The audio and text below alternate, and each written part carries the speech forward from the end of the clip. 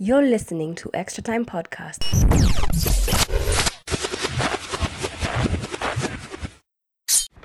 Mic check 1 2 1 2. Mic check 1 2 1 2.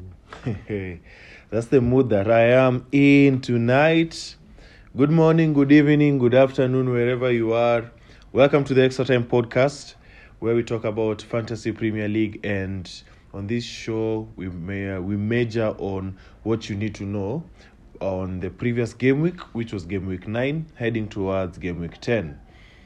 I won't talk about all the games, but I will talk about some of the games and how this information helps you.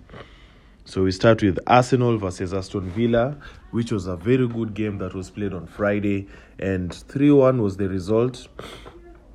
Arsenal could have kept a clean sheet on this game, and Ramsdale would have benefited because some of the saves that he gave was amazing. Like when I look at his stats right now, he registered 3 saves, but Martin is registered 6, which was amazing. So basically, the vibe that I'm getting from this game is Martinez is that guy who will still get you saves, even though Aston Villa are facing Man City. So he's like a safety net for Aston Villa defense. So that's that. And then also another thing that I'm learning is Arsenal are starting to pick up form, and the people to pick from this squad is ESR and Aubameyang, because they've been consistent, they've been getting points, and it's almost their 4th game that this has happened, where the two are on the score sheet.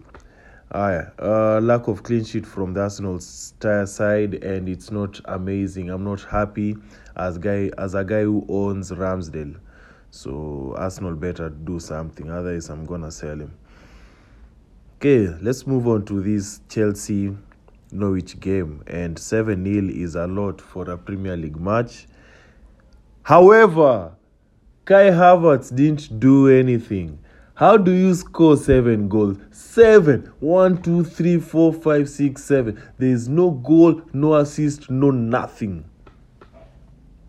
It's just amazing when you look at such stats. 7 goals. Like Mason Mount, who's like third body on that squad, has 3 goals, and you're like the first guy and you didn't do anything. That's just disappointing. And yes, if people sell you this week, they rightfully should, because that was just utter disappointment, But however, I still encourage you guys, just keep him, because the fixtures are good. Lukaku is out, so Havertz still gets the striker role in the Chelsea team. And I think we've witnessed the lowest ever FPL point scored, which is -4 from Aaron. Was it Aaron's? No. It's a guy from Norwich who scored -4 this week, and it's just amazing.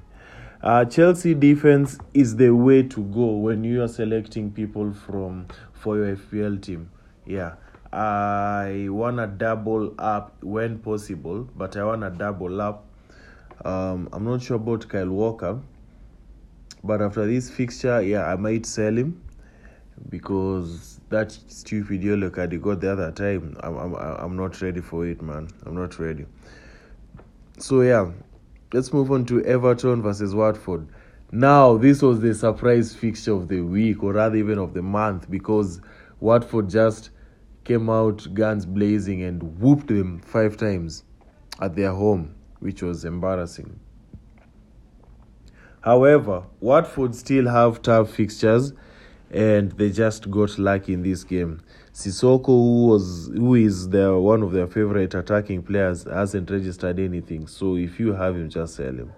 There are people who are getting you points up and belly. Let's move on to Leeds and Wolves. That game ended 1-1, and I noticed there are people who've doubled up on Jimenez and Huang. Yes, they've doubled up on the two, And as I always say, if you can double up, but honestly, you never go wrong with Hwang. He's cheap and he gets you the points. So that's that. Southampton versus Burnley. I was right about Redmond. Yes, at 5.9 million, he's been consistent ever since I mentioned him and why he should be on your wildcard squad. And also, Southampton have good fixtures. So Redmond.